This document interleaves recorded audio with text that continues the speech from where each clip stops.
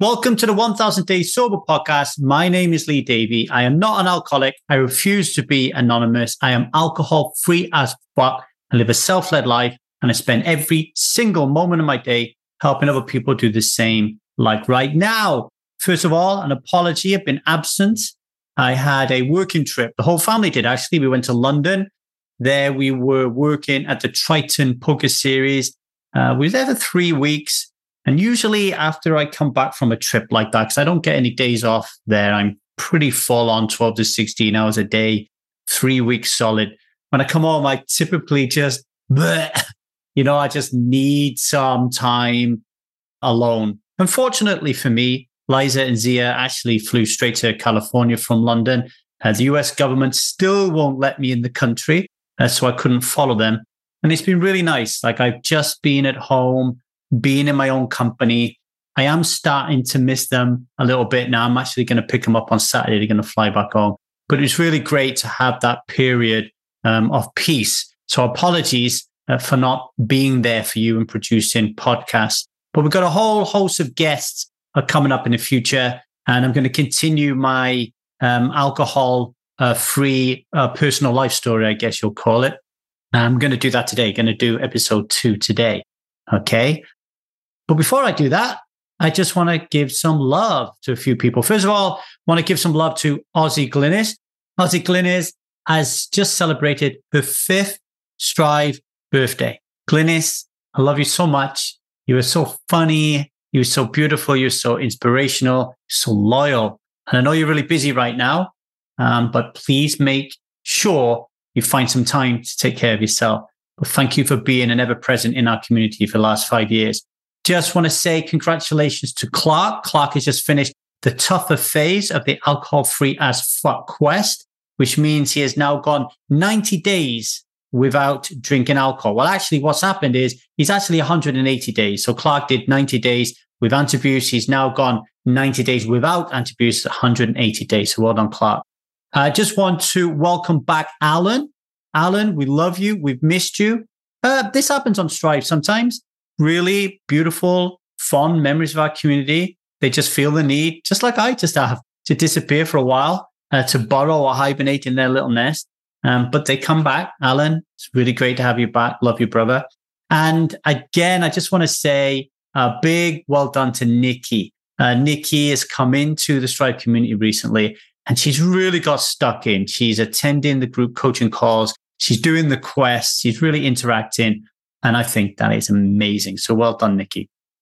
Anyway, we're going to get on to episode 2 of my life story, where I'm effectively trying to lay the groundwork here to show you how does somebody end up being reliant on alcohol. So I've gone all the way back to the beginning of my life, and I'm going to share my life story with you to try to paint a picture. Now, episode 1 was really short.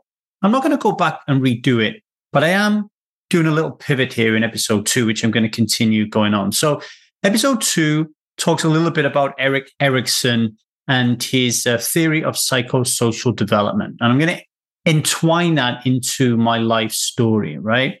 So episode 2 is industry versus inferiority, which is a phase of Erikson's life, Erikson's psychosocial development between the ages of 5 and 10. Okay. And this is going to be talking about my formative years on Shelley Road. Okay. So introduction, understanding childhood through Erikson's lens of industry versus inferiority. Erik Erikson, a German-American developmental psychologist, posited that human beings go through 8 distinct interrelated stages of psychosocial development over their lifespan. And each stage is characterized by a crisis or a challenge that individuals must resolve to develop a healthy personality and a well-adjusted sense of self. Failure to successfully navigate these challenges can result in stagnation and emotional difficulties later on in life. Now, for children between the ages of 5 and 10, the period of my life I'm sharing in this episode, Erikson identifies this stage as industry versus inferiority. And this crucial period is a battleground for one's self-esteem and sense of accomplishment. And at the heart of this stage lies the fundamental question, can I make it in the world of people and things? It's a time when children begin to compare themselves with peers, find role models outside their families, and engage in team sports, school activities, and community projects. Success in this stage, termed industry, manifests as a sense of competence and the ability to achieve goals. Children gain a belief in their skills and a feeling that they can influence the world around them. They learn the virtue of competency, where diligence, persistence, and cooperation are highly valued. Conversely, if children face excessive criticism or lack opportunities to demonstrate their skills, they may develop feelings of inferiority. These children often doubt their abilities and may struggle with low self-esteem, ultimately feeling inadequate when measured against their peers and societal expectations. The industry versus inferiority stage sets the emotional and psychological foundation for adolescence and adulthood. A well-navigated stage can lead to a strong sense of self, reliance, and a readiness to face life's challenges. Conversely, difficulties in this stage can create vulnerabilities that may resonate through later stages of development, affecting social relationships, mental health, and even substance use and reliance issues.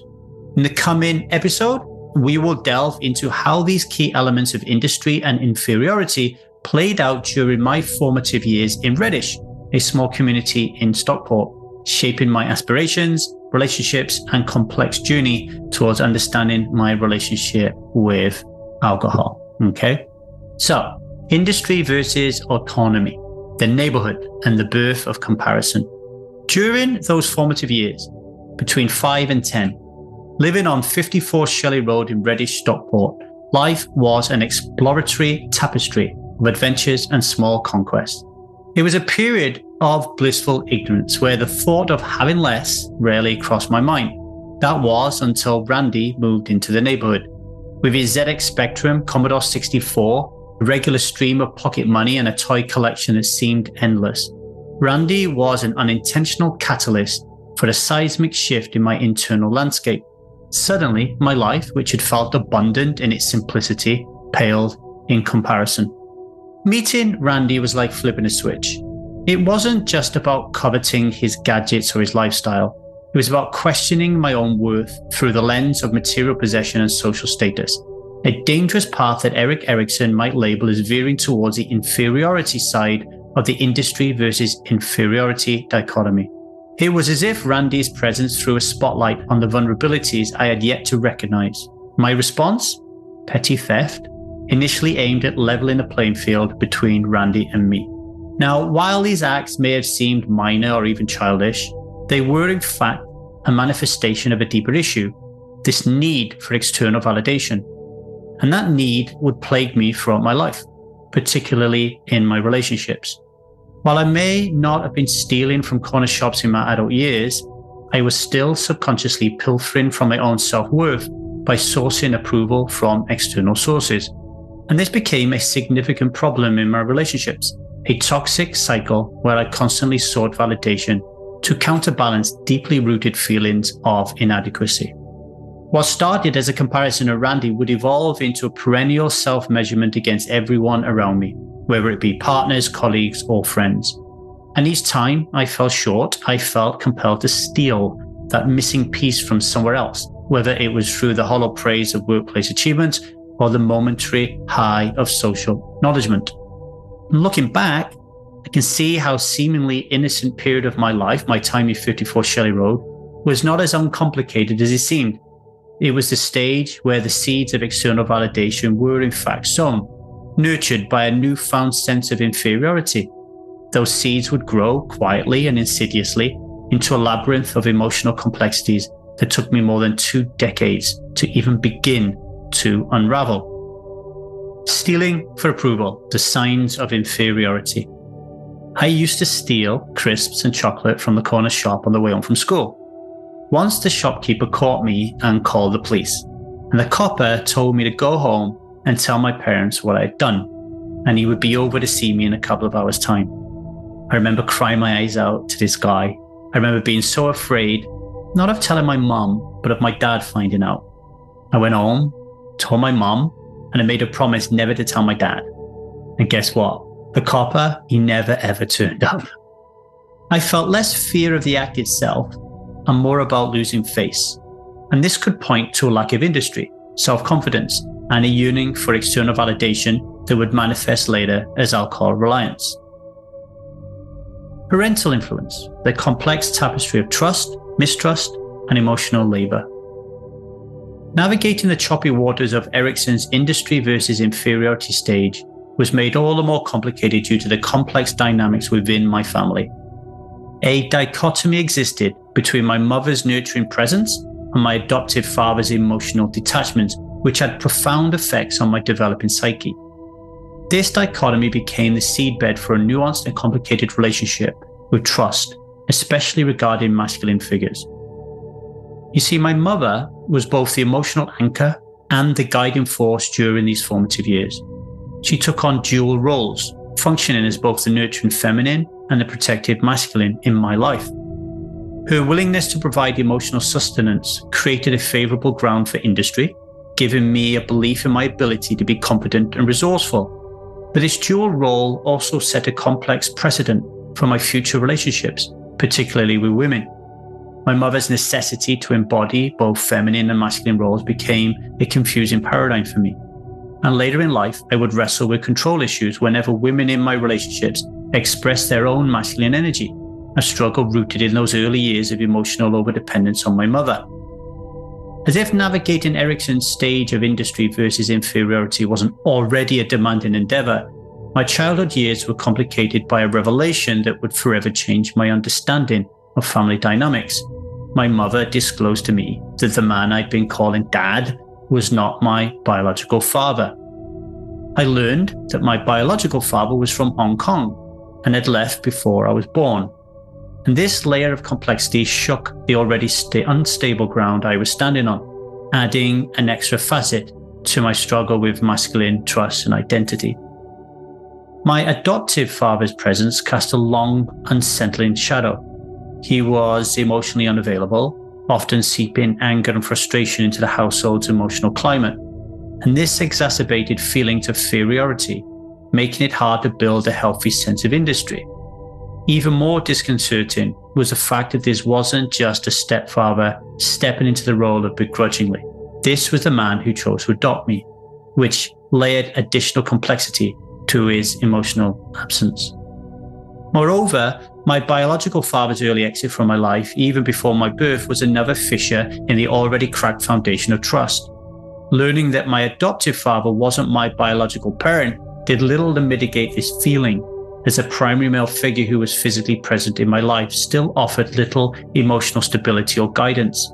As a result, a mistrust of the masculine became deeply ingrained, a sentiment that would not only stay, but also grow like an insidious vine through subsequent stages of my psychosocial development. The words of my adoptive father, threatening to send me to a home, were not just a passing remark. They were a wound inflicted on a young and malleable psyche. I was picking wood out of a wallpaper at the time when he told me he would send me to a home if I didn't stop doing it. And that experience encapsulated the mistrust that would become a pervasive theme in my life, leading to a skewed perception of masculinity, a struggle with authority figures and complex issues in romantic relationships, including my future journey towards understanding my reliance on alcohol as a coping mechanism. The field as a fortress, football, emotional refuge, and the duality of industry and inferiority. In the midst of a turbulent home life and complex psychosocial currents, football emerged as my sanctuary, a place where I could exert control, gain validation, and most importantly, feel competent. The field became more than just a stretch of grass. It was my fortress of industry, a living tableau where I could actively counter the feelings of inferiority that was sown in other areas of my life. At the age of 10, winning the Player of the Year award wasn't merely a badge of honor, it was an affirmation that resonated deeply within my psyche. In Ericksonian terms, I had found an arena where I succeeded in feeling industrious rather than inferior. These successes were pivotal in bolstering my sense of self, providing a counterweight to the emotional complexities I faced at home. It was on the football pitch that I felt most alive, most real, most me. However, the field was also a mirror reflecting back my vulnerabilities. I was devoted to the sport, so much so that cancellations of games felt like personal betrayals. I remember the raw emotion that came within these moments, the feeling of being robbed of the chance to prove myself yet again, the disheartening experience of being left out of the team roster early in my career was a significant blow. I remember the shame as if it were a physical weight pressing down on me. And in that moment, I felt inferior, echoing Erikson's stage, where industry and inferiority are in a constant battle. The highs were astronomical, but the lows were equally profound. Both served as important indicators of how desperately I was searching for something reliable, something dependable in a world that had shown me that trust, especially male figures, was a risky endeavour. The football field became a microcosm of the larger psychosocial struggles I was grappling with, a need for validation, a desire for stability, and a yearning for a domain where I could be unequivocally competent. The complexities I faced on and off the field were deeply interlinked. Each triumph and setback in football reverberated within the larger framework of my emotional development, shaping my coping mechanisms and laying the groundwork for future dependencies, including a reliance on alcohol as an emotional anesthetic in later years. Football was both my fortress of strength and my magnifying glass of vulnerability, a dual role that would echo throughout the various stages of my life. The stage and the field, the allure of applause. While football was one realm where I felt industrious, it wasn't the only one. I was also enamored with the performing arts. Singing, acting, and playing multiple instruments were more than just hobbies for me, they were my lifelines. They offered another platform, much like football, where I felt validated. I was a mainstay in the school choir, participated in school plays, and played in the school band. To an outsider, it might seem like the hallmark of a well-adjusted, multi-talented child. But there was an undercurrent, a shadow that tinged these otherwise positive experiences. These stages and platforms weren't just venues for self-expression, they were my theatres of validation. Each note I sang or played, each line I delivered, was another bid for external approval. Every applause and commendation was a tick mark against a creeping feeling of inferiority. A temporary hold against the emotional gaps that lingered elsewhere in my life. While my involvement in the arts could be seen as a successful negotiation of Erikson's industry versus inferiority stage, the driving force behind it was less about the joy of competence and more about the need for external affirmation. These pursuits became ways for me to be front and center, to hold an audience captive, even if just for a few minutes. What I couldn't understand then was that the applause would fade, but the questions about my worth would persist, leading me into complex relationships as an adult, always looking for the next source of validation. Much like my life on the football field, the stage offered a potent but short-lived antidote to my underlying emotional needs. The applause from a crowd, whether in a theatre or on a football field, was intoxicating, but it never lasted. And as I would learn in the years to come, no amount of external approval could fill the internal voids. The roots of this struggle were sown in these formative years, and their influence would continue to weave a complex tapestry in my life. The blessing and curse of autonomy, a tangled web of independence and emotional neglect. Wandering through the streets of Reddish, I experienced a sense of autonomy that was both exhilarating and deeply confusing. On the one hand, the freedom to explore at age 10, to roam unfettered, served as a powerful affirmation of my growing capabilities. It was as if each new corner, turn, or boundary push represented yet another small victory in Erikson's stage of industry versus inferiority. These adventures were more than mere childhood escapades. They were quests that fed my soul, instilling me with a strong sense of self-reliance and competency. But in this freedom also lay a shadow. My autonomy was in many ways a byproduct of absent boundaries and a lack of emotional scaffolding at home. I had to create my own sense of security, my own rules, because the adults around me were inconsistent in their guidance. My father was emotionally distant, absorbed in his own frustrations, effectively absent even when physically present. Meanwhile, my mother was stretched thin, pulled in multiple directions by the emotional and physical needs of a growing family. In that emotional vacuum, I found myself adopting a Lone Ranger mentality, convinced that no one else had my back. This absence of paternal guidance and maternal limitations inadvertently nurtured a form of emotional neglect. My parents weren't role models in establishing healthy boundaries, leaving me to figure out myself, a task for which I was woefully underprepared. This autonomy, for all its blessings, also sowed the seeds of future relational challenges. I became hyper-attuned to my own needs, in part because no one else seemed to be. While my mother made Herculean efforts to provide emotional sustenance, it was like trying to fill an ocean with a thimble. Her love, though immense, couldn't fully compensate for what I was missing. This pattern of taking care of myself first, a survival mechanism born out of necessity, would eventually morph into challenges in adult relationships. I found it difficult to strike a balance between autonomy and emotional connection, between self-reliance and mutual care. All of this formed a substrate on which future issues, including my struggle with alcohol, could take root. I was industrious in my independence, yes, but that industry masked a deep-seated feeling of emotional inferiority, of not being enough, of not having enough, which would follow me into adulthood. In this intricate weave of emotional and psychological threads, autonomy stood as both my greatest asset and my most glaring vulnerability. And as I grew, the repercussions of this dual-edged sword would become increasingly apparent, shaping my behaviors, my relationships, and my coping mechanisms in complex ways. The hidden lessons, sexuality, and secrets. As I navigated my pre-teen years, another crucial aspect of human experience began to unfold: sexuality. It was around this time that Randy introduced me to porn in a sex tape. The experience didn't just expose me to the physical act of sex, but also unveiled the social codes that men often subscribe to, which is concealing, hiding, and keeping their sexual experiences a secret.